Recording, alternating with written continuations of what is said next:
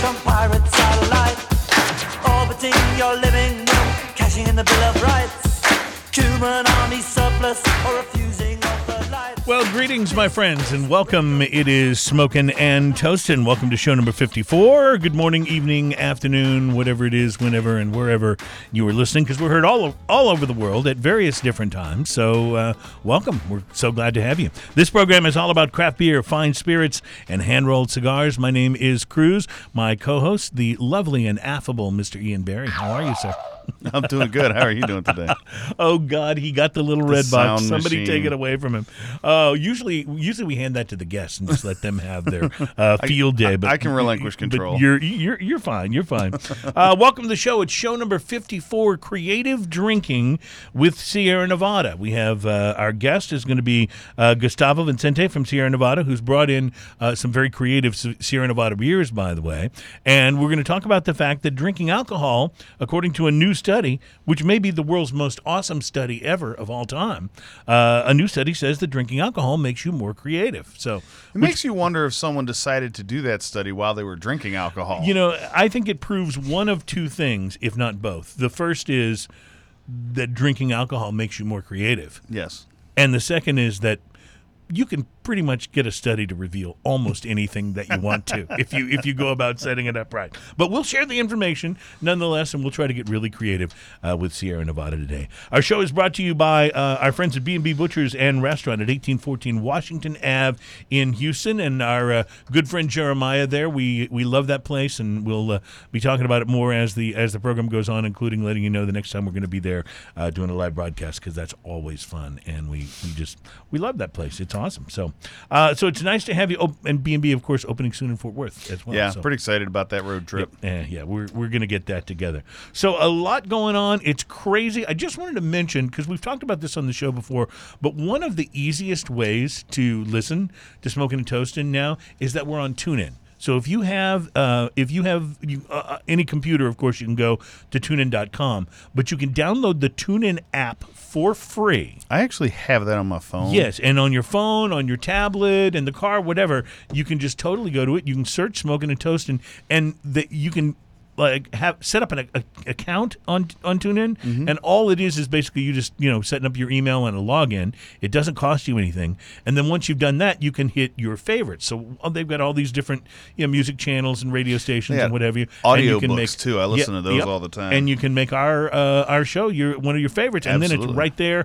It automatically updates whenever we have a new episode. It's nice and easy. So we encourage you to use the TuneIn app and check us out there. So wow, what a weekend. There's so much going on. Big Smoke Vegas tickets are on sale. We're going to be broadcasting live from the Big Smoke in Vegas coming in November. I can hardly contain myself. More details on that coming. A brand new retailer survey is out, the 10 best-selling cigar brands in the U.S. We'll share that with you today. And New Mexico State University has launched its own craft beer. That's the kind of study I want to be part of. There's a good way to get yourself on that annual list of the best party schools, right? What class are you going to today? Oh, I just love it. And whiskey with water, chemists say yes. And we'll tell you why. We'll give you the scientific.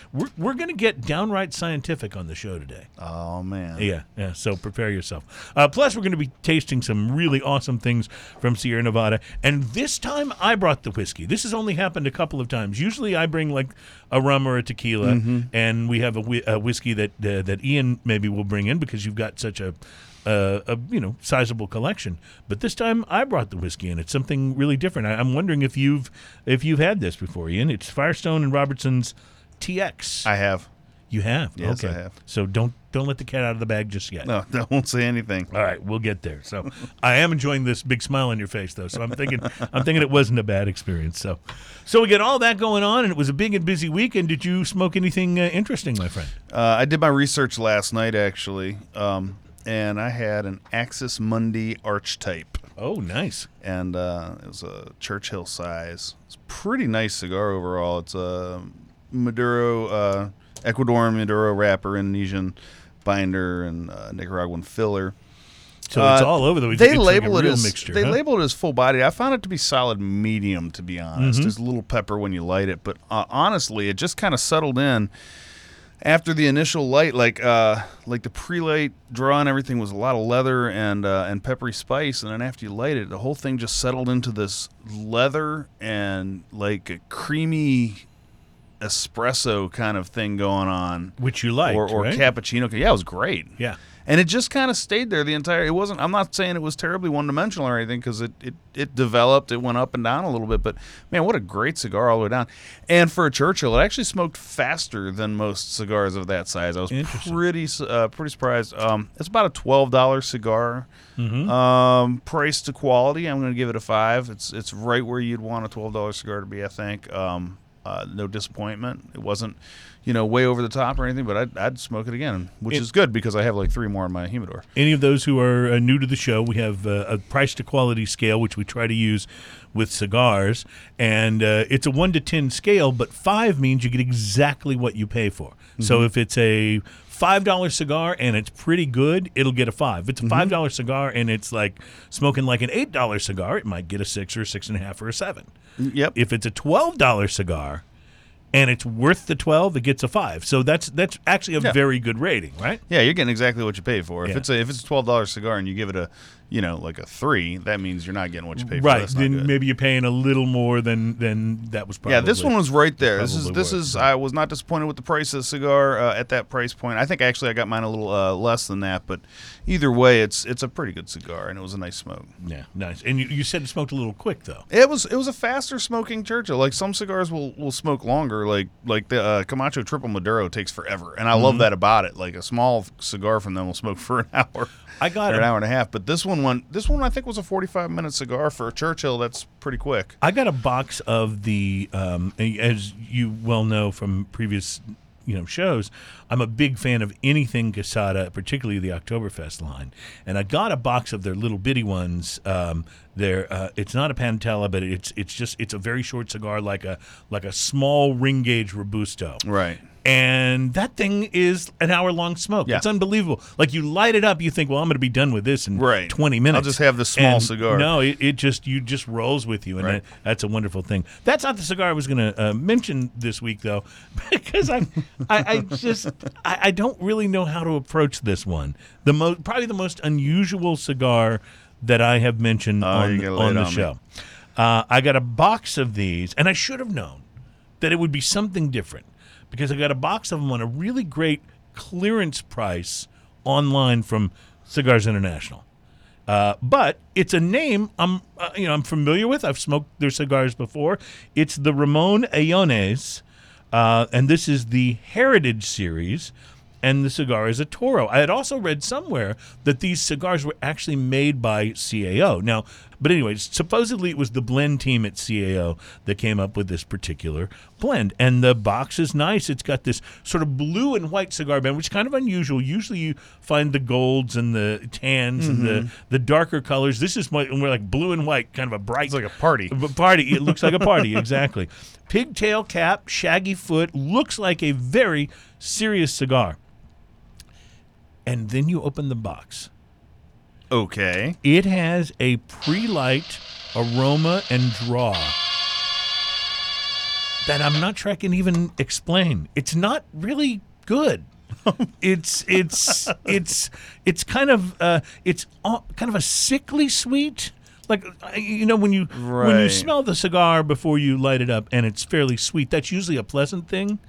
This is not so pleasant, and it's very earthy. In fact, it almost smells like, I don't quite know how to say this, but ground that might be a little too fertile, if you get my drift. But it's a sweeter smell than that. So it's not just a manure smell. I've been trying to think of ways to describe this. I've been trying to say, but very earthy, but almost pungent. Pungent's a good word. Yeah, and I have to say I was really worried because I'd bought a box of these. I'm like, oh no, this will teach me to buy a box of something that I haven't ever tried one of, right? This is an adventure, and you haven't even lit the cigar yet. Yes, even though the cigar, is from a fairly trusted name, so I just didn't know what to do. So I snipped the end with my Zycar scissors. I lit it up, and almost immediately on lighting, the pungent smell is gone. the weirdest thing I've ever. I thought there's going to be traces of this through the whole cigar, and I don't like it. Like, it's not going to be. No, I'm talking a quarter of an inch in. I can't even smell that anymore. Even if I, take and put my nose on the cigar and try to smell just the cigar itself, I can't smell it at all. It's been replaced by a now pleasant earthiness and some spice and a little bit of a toasty flavor.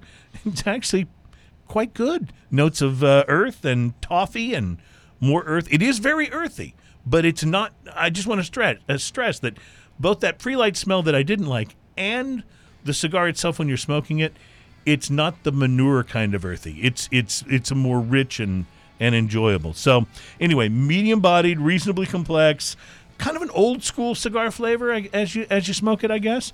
So I wound up paying about $4 a stick for this. Retails more like $6 to $7, but price to quality, I'm actually gonna put it at a 6. If you can get it for $4 to $5 like I did, I would actually put it at a 6. But with an asterisk, because this cigar is not for everybody. I'm scared to put them next to other ones in my humidor. Some cheeses don't smell great on their own, but taste fantastic. That is see, I knew you would be able to capsulize it for me. So, speaking of taste fantastic, I'm so excited to have Gustavo from Sierra Nevada in the house, and we will begin tasting his beers coming up next. You are listening to Smokin' and Toastin'.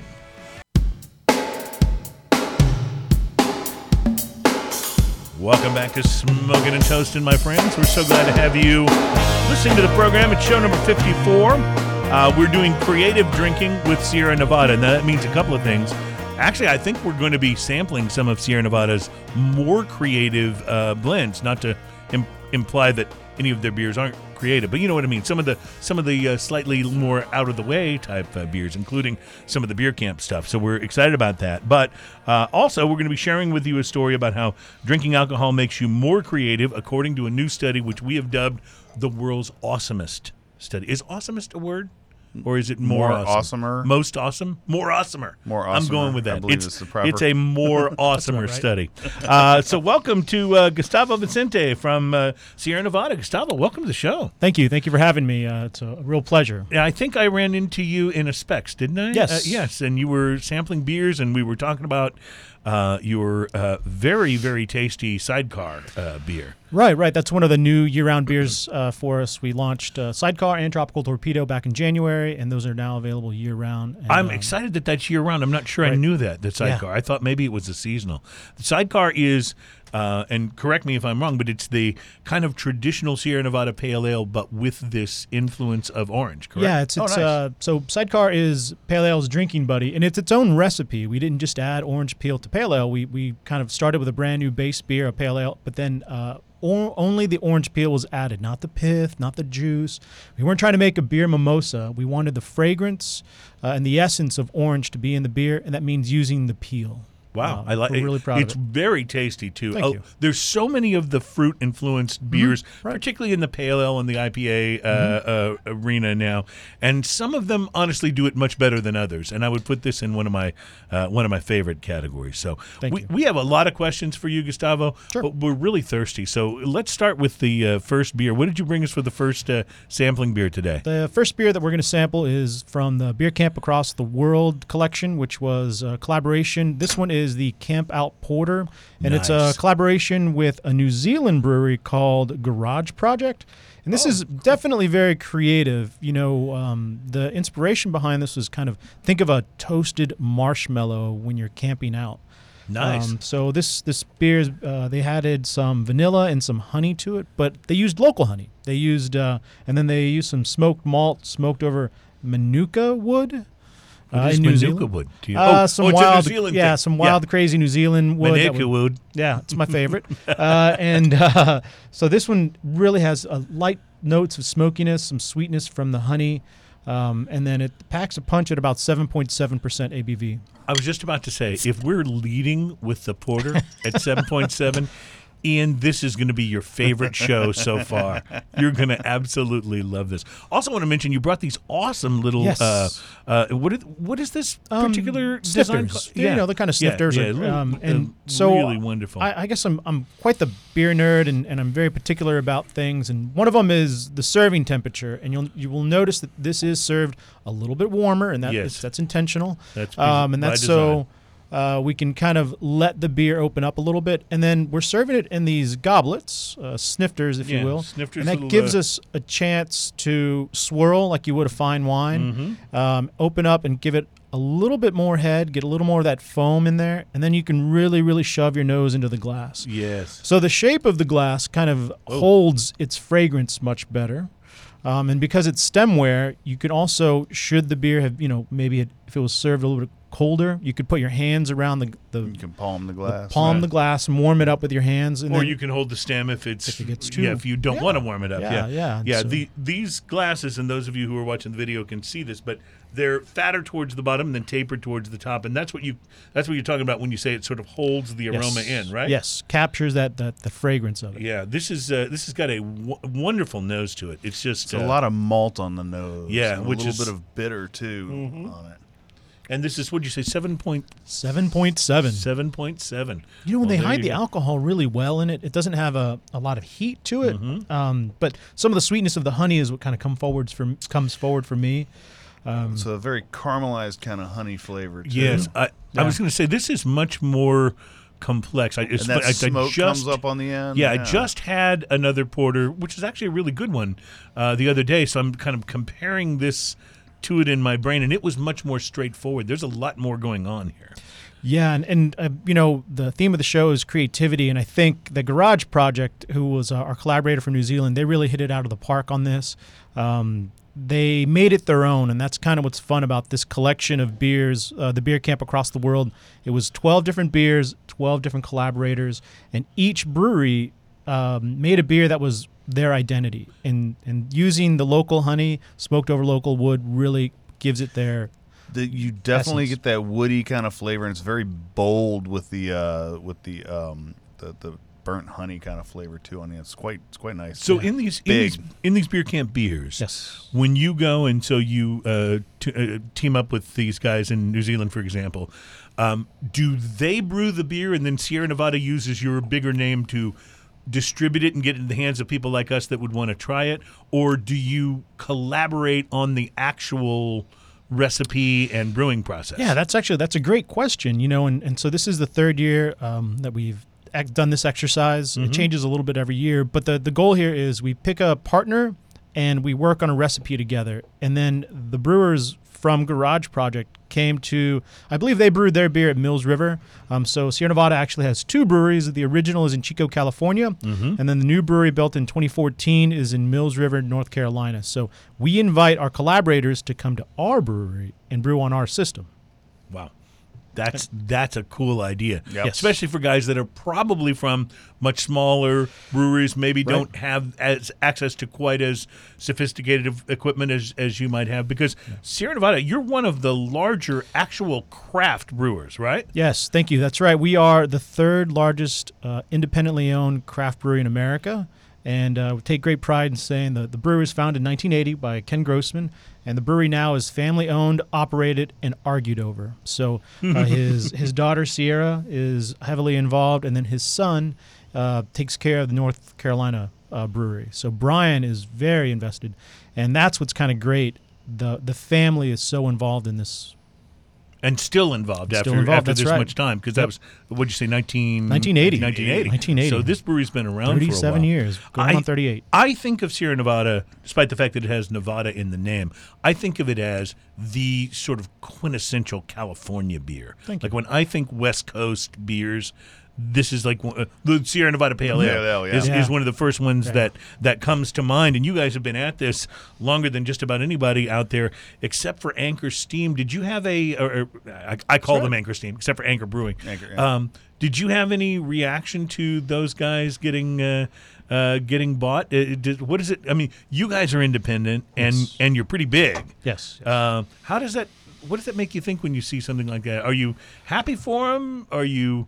And it's actually the second time they've been sold. The first was they were sold to Sapporo, and then just recently they were sold again. And you just want the legacy to live on. So you hope that the new investors will do their best to keep making the quality beer that Anchor provided before. Now, you guys obviously have I'm going to guess you've resisted attempts to buy in, because as Oh, successful as Sierra Nevada has been, you would expect that at some point people would come knocking. Oh, yeah. It's happened. But doesn't that create other challenges for you? I mean, aren't there, to grow as large as you are, because you can get a Sierra Nevada in All 50 almost, states. almost Yeah, any all place in 50 the country, states. right? Yeah. So that requires amping up production. Oh, yeah. And I know we've talked a lot about in this past year how that's become a problem for breweries like Boston Brewing, the Sam Adams guys, for example, that have struggled and have seen, their sales, not keep up, even though they make, I think, a fantastic product. Right. In fact, I almost think of those guys as the East Coast guys and you guys as the West Coast guys when it comes to the big independent craft brewers. But how do you get over that hump? I think I was reading that it's something like when you get to like 100,000 barrels. Is that where the sort of tipping point is, where that can be the tough part to get past? Well, there are a lot of hurdles in growing, but Sierra Nevada has been really fortunate that the growth has been very organic, and for decades, actually, Ken Grossman was just chasing making enough beer, and also they were very careful of reaching new markets too quickly. So the growth was steady, and back in about 2012, they made a decision that Chico couldn't produce enough. They needed that East Coast brewery. They needed another method to getting beer fresh to the East Coast. And right. that's why the decision was made to kind of create and build this new brewery from the ground up. And when did that complete? 2014. Okay. Yeah, 2014. So it's just been open really for Yes. a couple of years, and it's How kind do you get over challenges like the difference in water and things like that from East Coast to West Coast to Well, keep your product so That's true. Yeah. consistent?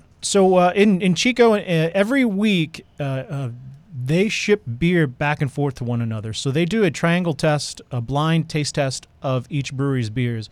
And so quality is just like so paramount to Sierra Nevada. The easiest way is to strip your water down and then build it back up. And that's so you honestly sort of that's take what a lot of everything brewers out of do. it and then And then things add back minerals Yeah. and Yeah, and you go neutral and then you build it back up. And but they were very careful too when they chose the East Coast brewery that it would have similar qualities and they wouldn't have to do too much to the water. And Ken and the family has invested so much into quality. We've got state-of-the-art labs, and I mean it's pretty ridiculous. All the gadgets that we have, all the tools. I just think another thing, and of course, you're expanding your list of different beers pretty rapidly at this point. But I think one of the things that may have worked well for you guys is that because you were founded back in 1980, you had a long time to just let those one or two sort of anchor styles, sorry to invoke the anchor word, but there's one or two like primary parts of your brand kind of take hold everywhere for people to recognize it, try it, understand that it's quality, and then learn, oh, here's something new. There's so many of the young breweries that we see today, and I'm not being critical, but they'll come out and they've already got 5-6 different iterations. Like you can't try them all at the bar on a Friday night, you know what I mean? Or you could, I suppose, but it's it'll be a long Friday night. It'll be a long Friday night. But I think you guys have had time to maybe be more pure as a brand before you sort of began to extend. No, it's funny you mentioned that because I really believe that a lot of the breweries that are coming out now, they have a lot of bells and whistles, but they just need to get the basics right. And Sierra Nevada did that. It was You had pale ale, you stout, had your one porter. basic thing, and then you went to the Scout from there. Right. And and you guys were doing the heavily hopped pale ales and IPAs kind of before that became a trend. Yes, yeah. Ken was, I guess, an original hophead in a sense. Yeah, I go with that. Hippie hophead, whatever you want to call it. Yeah. That's kind of a fun fact, though, because very early on, just before everybody started doing doubles and triples and these extreme imperial IPAs, you could always get all the hops you need with a little Sierra Nevada. All right. It's true. That's so true. All right, we will talk more Sierra Nevada. I want to find out more about Beer Camp, too. Plus, we will share the survey with you. Drinking alcohol makes you more creative. We'll tell you why, according to a survey that is more awesomer than anyone we've had before.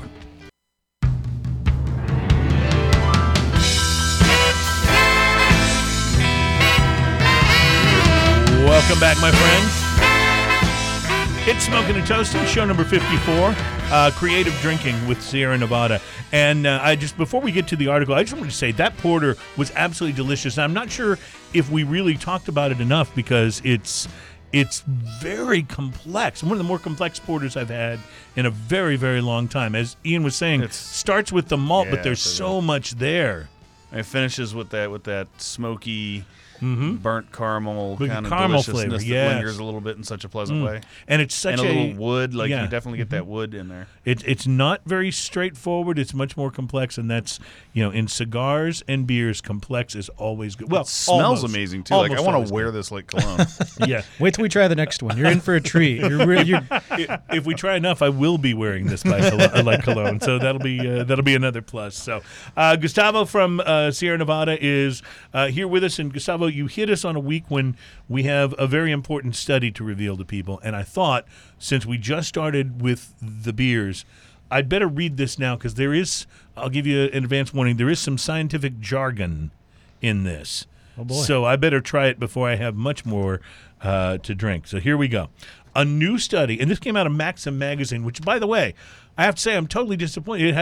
It has none of those like pictures of hot girls in it like it used to. That's weird. It thinks it's GQ or something now, or Esquire. Weird. I don't know if you bought a Maxim in the last couple of years, but it is definitely, well, the writing's good, but if you're buying it for the articles, it's your kind of magazine. Anyway, this article came from Maxim, and it talks about a new study that's published by Science Direct, and it proves that one of the aspects of life that's been lost in our current wellness-crazed culture is that alcohol fuels creativity.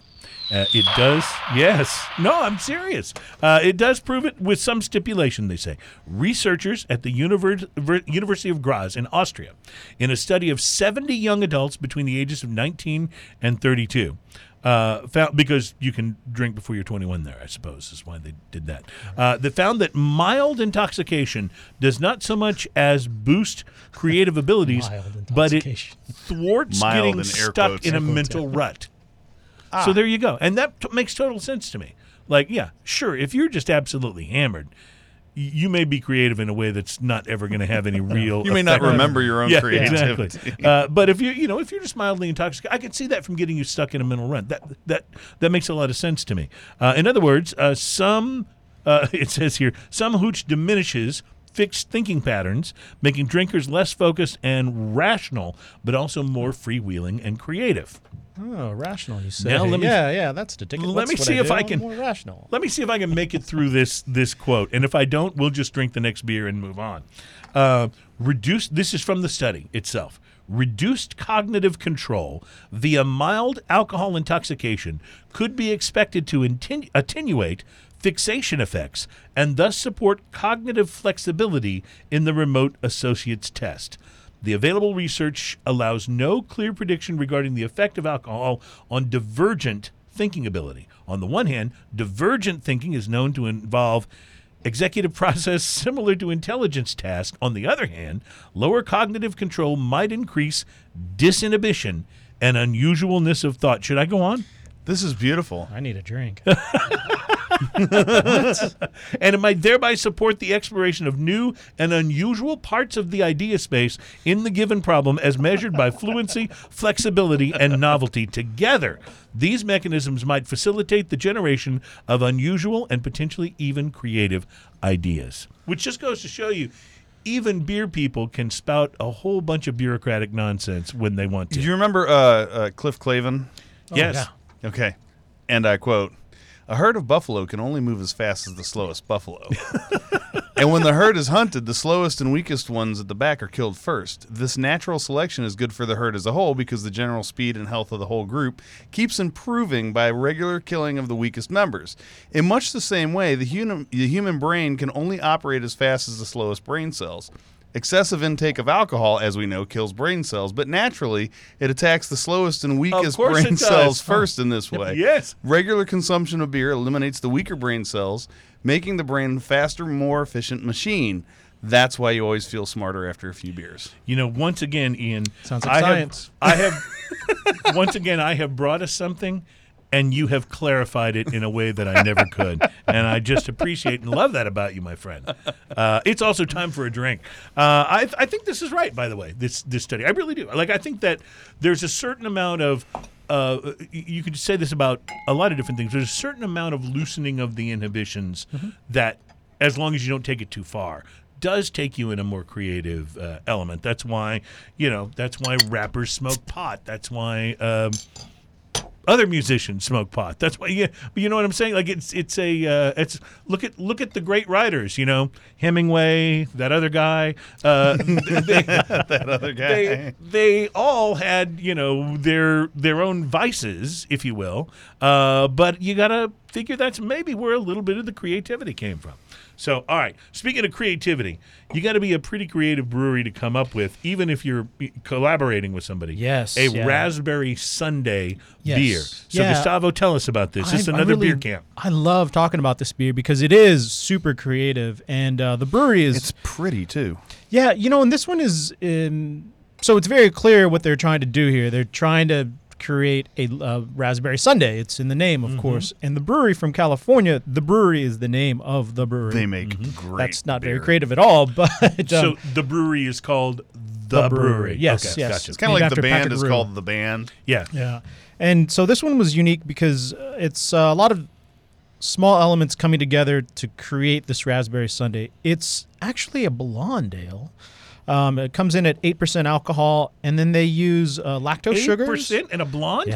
Yeah. Are you kidding me? Yeah, they use lactose sugars, cacao, vanilla, and then raspberry puree. So all of those elements come together. It's not blonde anymore, though, if you look at it. Yeah, no. And so the first time I tried this It's a beer, dirty blonde. I thought all along it was going to be a milk stout, because you can use chocolate malt and you can Right. use lactose sugars, and you can take it into that creamy texture, and it would be, a milk stout. And I poured it, and it wasn't that at all. And I think the brewery is so creative with the beers that they make, and they took a really wild shot, and I think they hit the mark. Wow. They did really, really well with this one. So, can and this smell the brewery, you said it's in raspberry. California? Yes. So these guys are maybe just up down Highway 1 from you or something, right? Yeah. Oh goodness, I don't recall what part of California. Okay.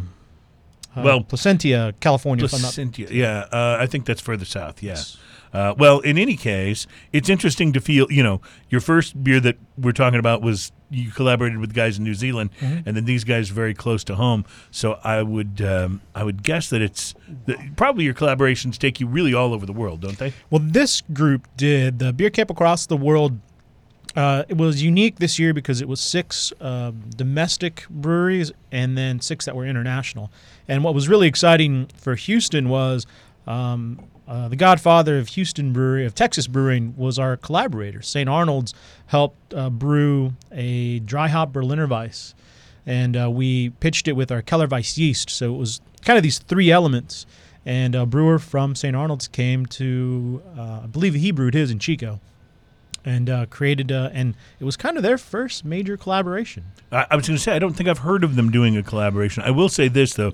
They know their Berliner Weiss. Yes. They really are good with that. Yeah. And they were doing some of that stuff before that Yep. became the big current trend that it is right now. So that's fascinating. And then this, they also have a raspberry that is quite good as raspberry well. AF, yep. Yeah. But this is a very different raspberry from that, wouldn't you say, Ian? No, this is really nice. This has a little more of the bitter side of the raspberry.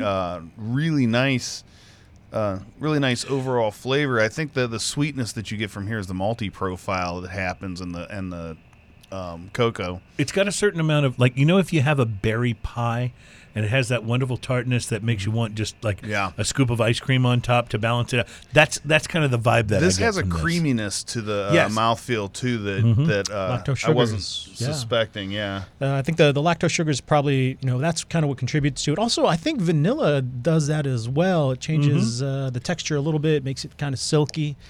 And this is, again, such a wild shot, and I think they hit the mark. this with has it. such a fun finish on it. Yes, the raspberry hits you right before the finish, and then the finish kind of glides over the top of that raspberry. For me, the raspberry also draws you in on the fragrance of the beer. Right. It's got a great bouquet.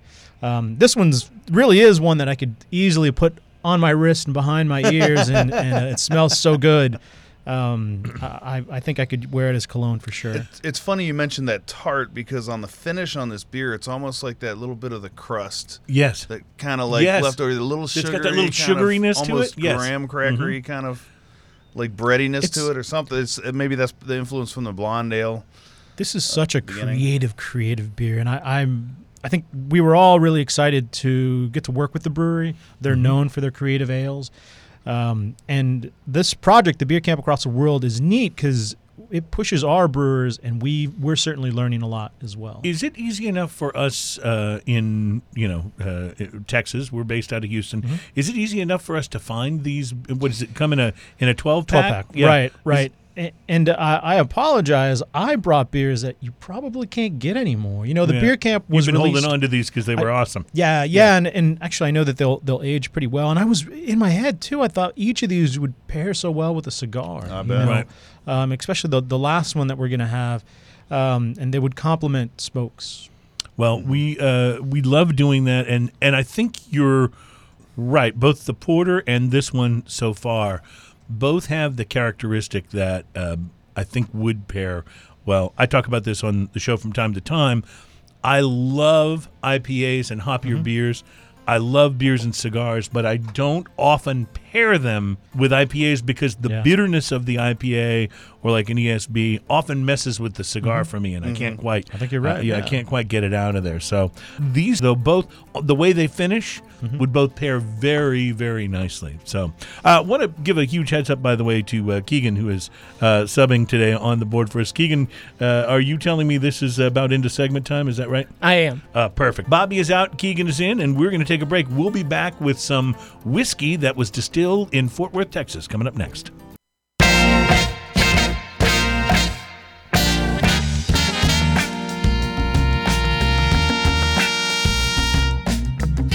Welcome back. It's Smoking and Toasting. This is show number 54, Creative Drinking with Sierra Nevada. My name is Cruz. Ian Barry, my co-host. We are brought to you by our good friends at B&B Butchers and Restaurant at 1814 Washington Ave in Houston, soon to be open in Fort Worth, Texas, and they're awesome. That means you can get the bacon in Fort Worth too. Yes, Fort Worth, stand Have you by tried for the bacon there? No, Oh, no. Gustavo, my God. the bacon there is so good. It'll make you take back stuff you didn't even steal. Yes. Wow. I mean, it is like it's a religious experience. It's like, pretty amazing.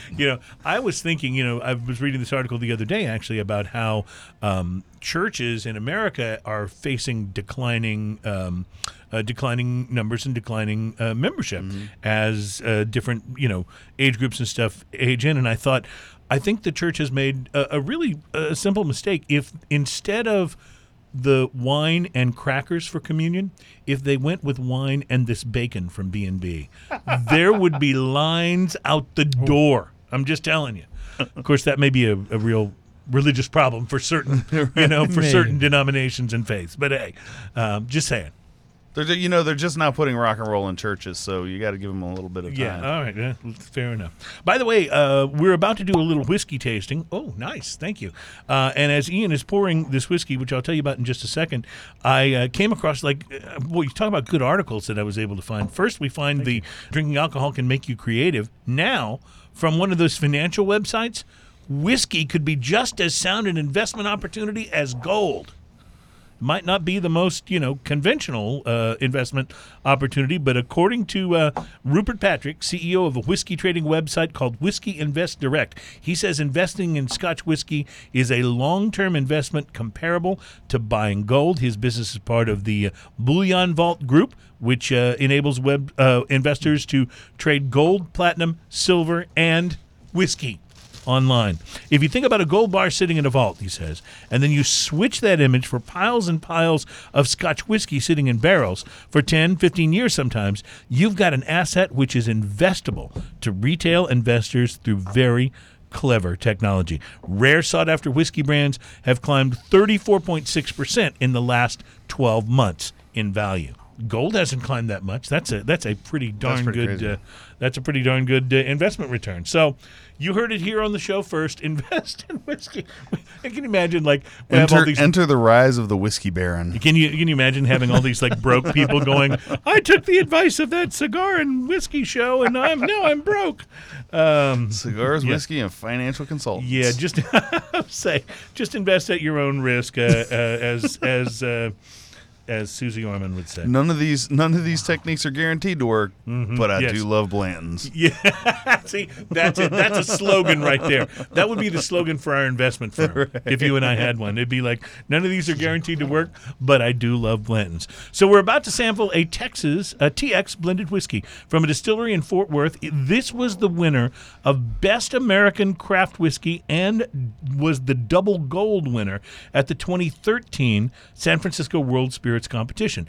You got to understand how many spirits are competing at a World Yeah, Spirits competition. that's a big one. Hundreds. This won Best American Craft Whiskey and double gold. So- it was crafted by a couple of Fort Worth guys who dropped out of their corporate world and opened their own distillery. So before we go any further, I want you to just take your glass and smell Yep. the Yes. whiskey. Yes. Wow. Like this yes. smells amazing. You guys have glasses right there. So here's the thing. I was at again at Specs. It wasn't the same trip that I met Gustavo, but then again, I go quite frequently. So You just go to hear your own voice on the radio spots. actually, I was standing in a Specs one day talking to one of the beer guys. This was at one of the little satellite Specs.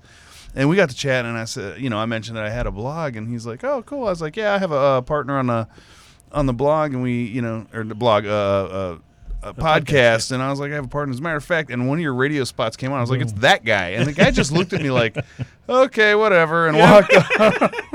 Like, who is this nutty guy going in here? I go to Specs frequently, but most of the time it's just because I'm trying to catch Joey, the beer guru at Specs. I'm trying to actually catch him down because he always gets a little nervous when he sees me like, oh, no, he's going to have to talk to me now. You know what I mean? And I don't know why I have that effect on him. But but then what he does, and I think he does this on purpose, I'll be walking around and I may be just buying beer for home. But he'll walk around, he'll come around and start putting things in my basket, going, you guys need to taste this, you Get guys this. need to taste this. Get this. And what's interesting is that I will often then get to the register and discover that bomber that he put in my basket is $32. So, he doesn't necessarily always go the budget He's route. But padding his stats, I think. That's- Number one store, right? Number one it. store for a That's- reason because that's what Joey I'm puts thinking. stuff So in people's So carts. I was in Specs, and they were actually tasting this. And I actually bought this several months ago and been waiting for the right opportunity to bring it on the show because I tasted it and said, I will take it. I've drank an entire bottle of this. Not at once, but and it's fantastic. Well, It I is. love it on the I nose. just want to say this is like the nose of this is amazing. Yes. Think cinnamon and vanilla and a little bit of like almost shortbread. And Yes. what's really strange about it too is the mouthfeel on this is almost more like a cognac. Mm-hmm. Like it's just a bigger mouthfeel than a lot of whiskeys. This is so much of what my favorite attributes of a whiskey, like any whiskey that has 2 or more of these attributes, I'm bound to like, and this has 4 or 5 of them. It has more deliciouser. Yes. I think it's also very true to its bouquet. So it Yeah. smells, it really draws you in just when you get your nose in there. But all those things that you smell The In the- really vanilla is huge. comes through In on the first taste. In the words of the most underrated band ever to come out of Long Island, the Bogmen, it tastes just like it smells. And it really does, too. Were It they really talking does. about whiskey?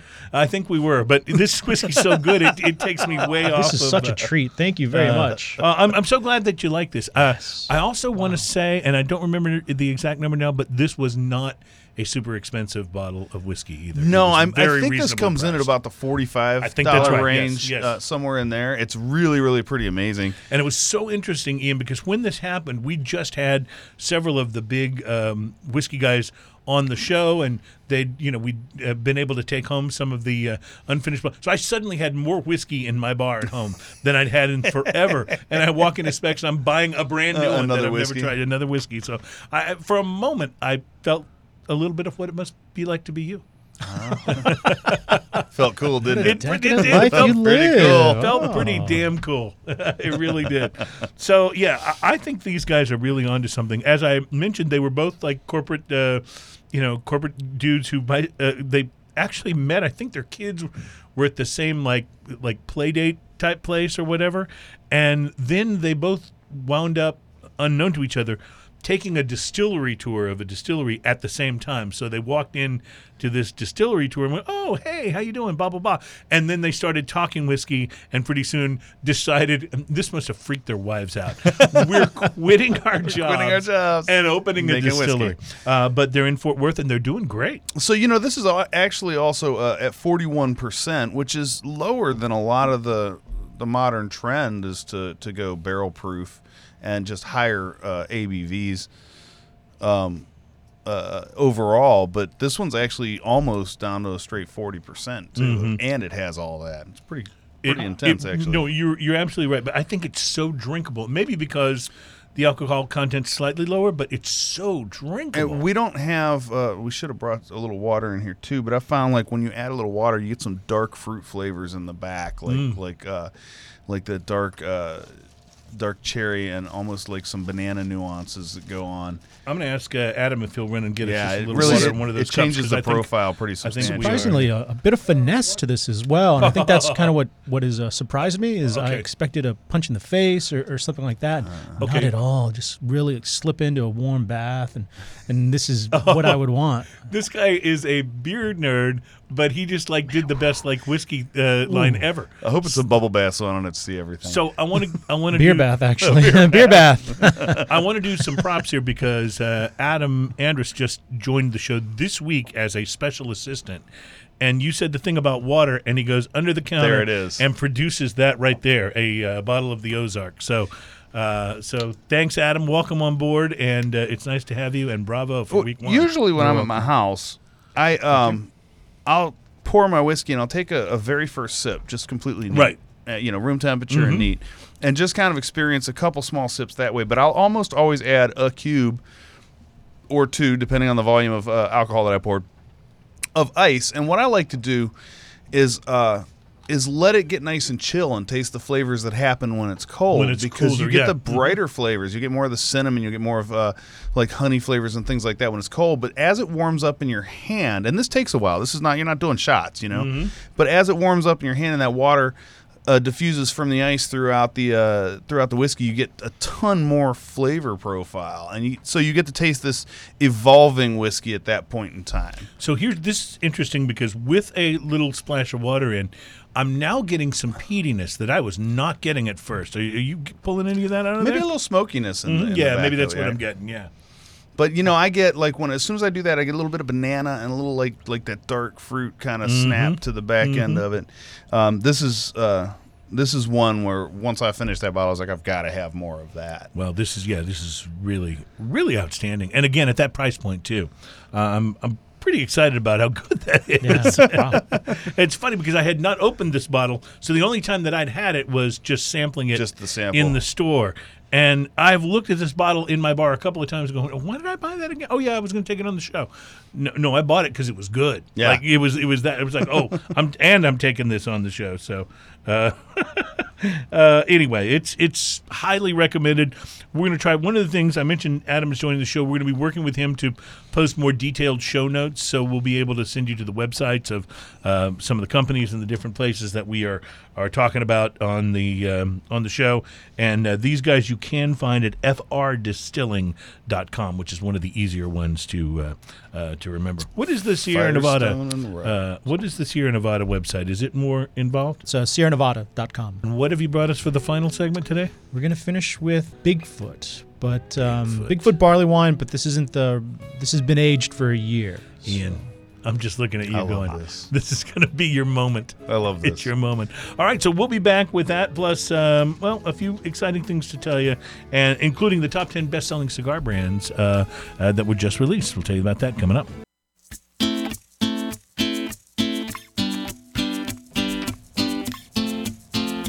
On the beach in Hawaii. welcome back to Smokin' and Toastin'. This is show number 54, Creative Drinking with Sierra Nevada, and we'll get to another Sierra Nevada brew here in just a moment. But we do want to remind you that we are brought to you by B&B Butchers and Restaurant at 1814 Washington Ave in Houston, and soon to be open in Fort Worth, where the bacon will be a-flowing.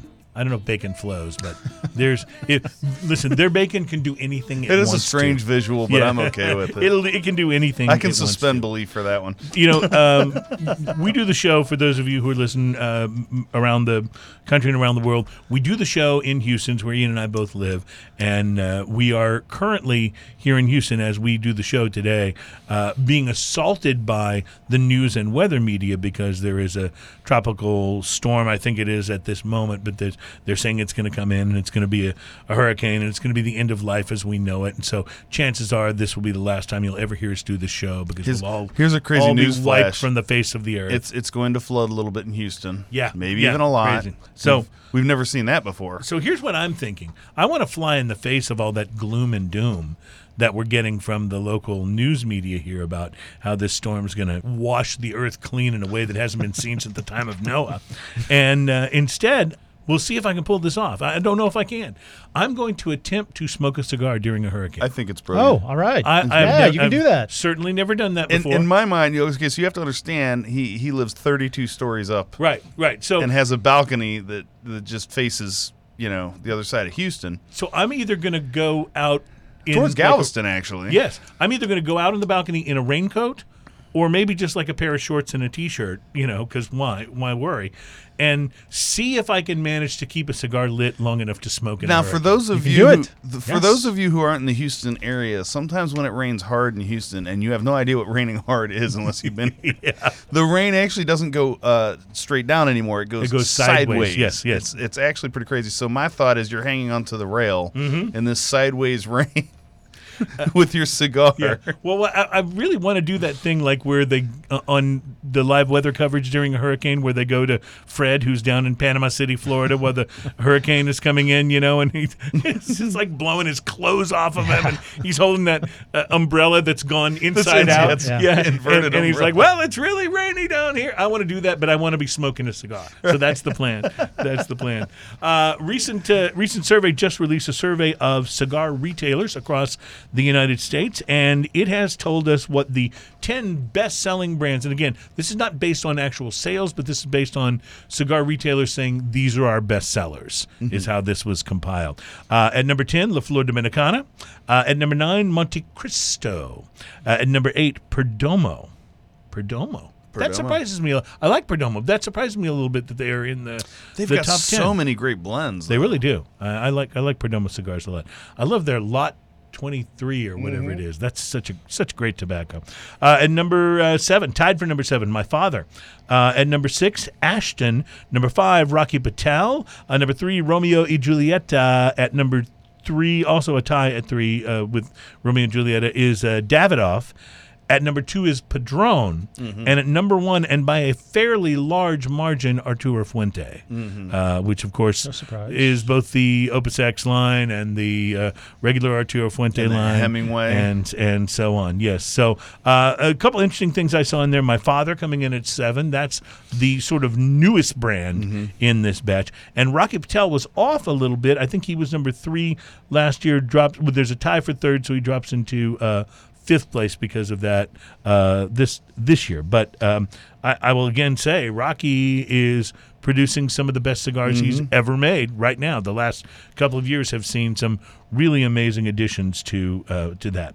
Now, the hottest brands list, part of the same survey, but they base it less on what the retailers say their sales are and more on what they're getting asked about the most, what people are buzzing about the most, I guess. Arturo Fuente still tops that, as does Padron at number 2. But at number 3 is Opus X, because in this one they're allowed to delineate from just a manufacturer, but to just a line. And at number 4, I loved this, Liga Privada. which is from Drew Estate Those are and is great. one of the most awesome cigars. The Padron Anniversary Series, 1964 at 5. The My Father line at 6. La Flor at 7. Rocky Patel at 8. Romeo and Julieta at 8. A tie for 8. And number 10 is Monte Cristo. What I noticed on this is none of this has Macanudo. And, of course, Macanudo is obviously the line is much milder, but I thought they were one of the best-selling cigars in the Well, world. I think Macanudo is one of those brands that kind of slips between the cracks because we all know it's there. So, like, I go in and I don't generally buy a Macanudo because usually I want to try something, new, interesting, or Right, yeah. something a little bigger overall. But I think Macanudo's a fine cigar. I'll buy a Macanudo. I like to buy Macanudos to have in my humidor so that if somebody comes over and they say, Want I like a something- lighter cigar, yeah. but you want to make sure you're giving them something that's actually really good, has quality, the Macanudo is a great one for that. The best-selling sizes, by the way, at number 5, Corona. At number 4, miscellaneous/odd. At number 3, the Corona Gorda or Toro size. At number 2, the Grande, and at number 1, best-selling size at 36% of the whole survey, the Robusto. So the Robusto is the best-selling size of cigar in the entire. So I guess in the miscellaneous odd would be things like the nub and some of the more interesting shapes. I really thought a pyramid or a torpedo would Like have made short that list. Solomons, things like that. Yes, exactly. Right. Exactly. So we are really thrilled to have Gustavo from Sierra Nevada joining us. Gustavo has brought some really interesting and creative Sierra Nevada beers. We're all familiar with Sierra Nevada's Pale Ale, which I will just say is a go-to beer for me. If I had to pick like 3 to 5 like go-to beers, like I never want to be without being able to get these, it's definitely one of those beers for me. That Pale Ale is just, it's so consistent and so good. Oh yeah. You know, and that was really very important to Ken when back in the 1980 when he started the brewery.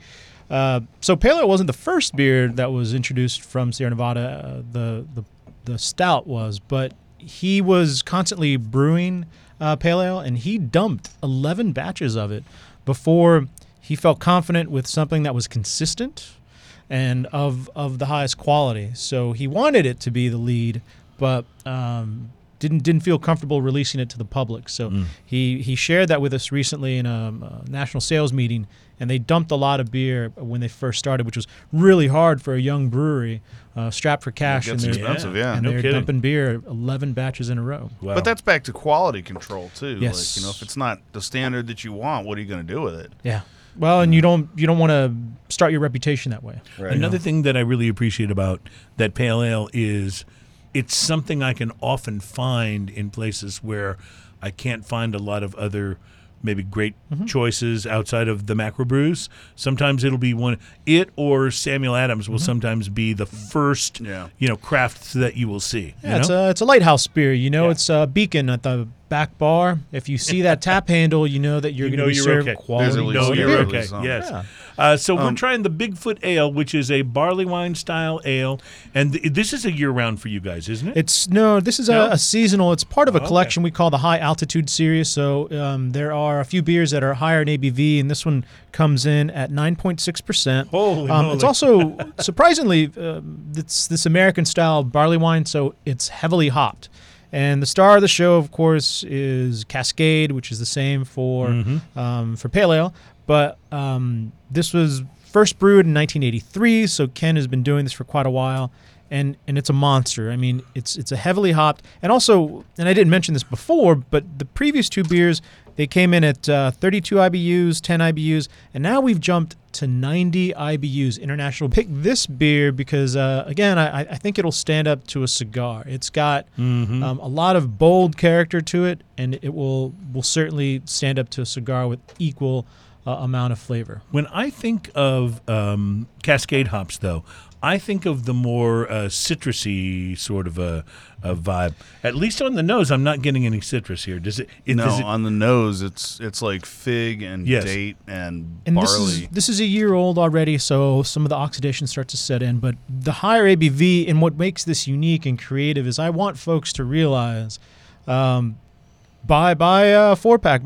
This was a 4-pack. Now Bigfoot is a 6-pack. But don't drink all your beers. Don't drink the whole 6-pack. Actually, let it age. And this beer develops flavor with time. I will say that on the first real sip of this, I have found the citrus. It's in there. There's some grapefruit in there in the middle somewhere that I detected. But first you get that barley wine fig flavor that's so prevalent among really good barley There's wines. so much of that on the nose too that it's hard to even separate what you're actually tasting versus what you're smelling. So I mentioned, 90 IBU, so it's a big, heavily hopped barley wine, but it's balanced with a lot of malt, and so some sweetness will kind of come through, and it's surprisingly balanced. And we're really proud of this beer. It's been around for a long time, but I really encourage folks to just age the beer. I've had quite a few of the American style barley wines, and some of them are really good. Some of them, though, they don't seem to get the balance of how the hops interact with the maltiness and the sweetness. And this one does. And you end up with some beers that are just like big like this, but so hoppy bitter that you just feel like you just crunched up a pine cone in your teeth at the end of it. But with time, the hops will kind of fade away. The sweetness comes forward. More of the dark, ripe red fruit comes to the front. And I'll admit, I lived in Chicago for many years, and one of my favorite bars, a great whiskey bar called Delilah's. He used to do a Totally vintage been ale. there. Yeah, and he did a collection of craft beer and punk rock and whiskeys. Just a and great he place. does a vintage fest in December, and so $20 gets you 20 tickets, and every ticket gets you a 1 ounce pour. And the idea is he'll have multiple vintages of various beers. And the year that I went, he had a 10-year vertical of Bigfoot. Wow. From 2000 all the way through 2010. So did you use all of your tickets on Bigfoot? I didn't, and I wanted to, but I wanted to start at 2000, go to 2005, and then finish off at 2010, and some magic. Well, I absolutely love the way this one combines its flavors. I think that's the secret, actually, to this particular barley wine, is the way it balances everything. It's just, Ian, you're more the barley wine guy than I am. Your take as we approach the end It's of a the very show. hoppy barley wine, Yeah, but it's hoppy in a way that blends with the maltiness and doesn't stand out. It does finish very hoppy. It finishes almost like a big double IPA. It's almost like IPA meets barley wine, Right. In my brain. Yeah, I'm digging it. Yeah, it's good beer. Gustavo, thank you so much for bringing these great brews. Real quick about the Bigfoot, what's the time frame each year that it's available? It's a seasonal from January to about April. All right, very good. Nice. Thank you so much for being on the show. We want to invite you to come back again Thank when you. we'll be on Yes. location and we can smoke, and we'll look forward to that very much. We did run out of time for sampling the Mumford & Sons IPA this week, but we'll try to get to that. We'll get to that whenever we can. Have a wonderful week, my friends. Thanks to Keegan for doing a great job subbing, and thank you to Adam for being new on the show. Ian, my friend, let's go out. Cheers. Cheers. Cheers.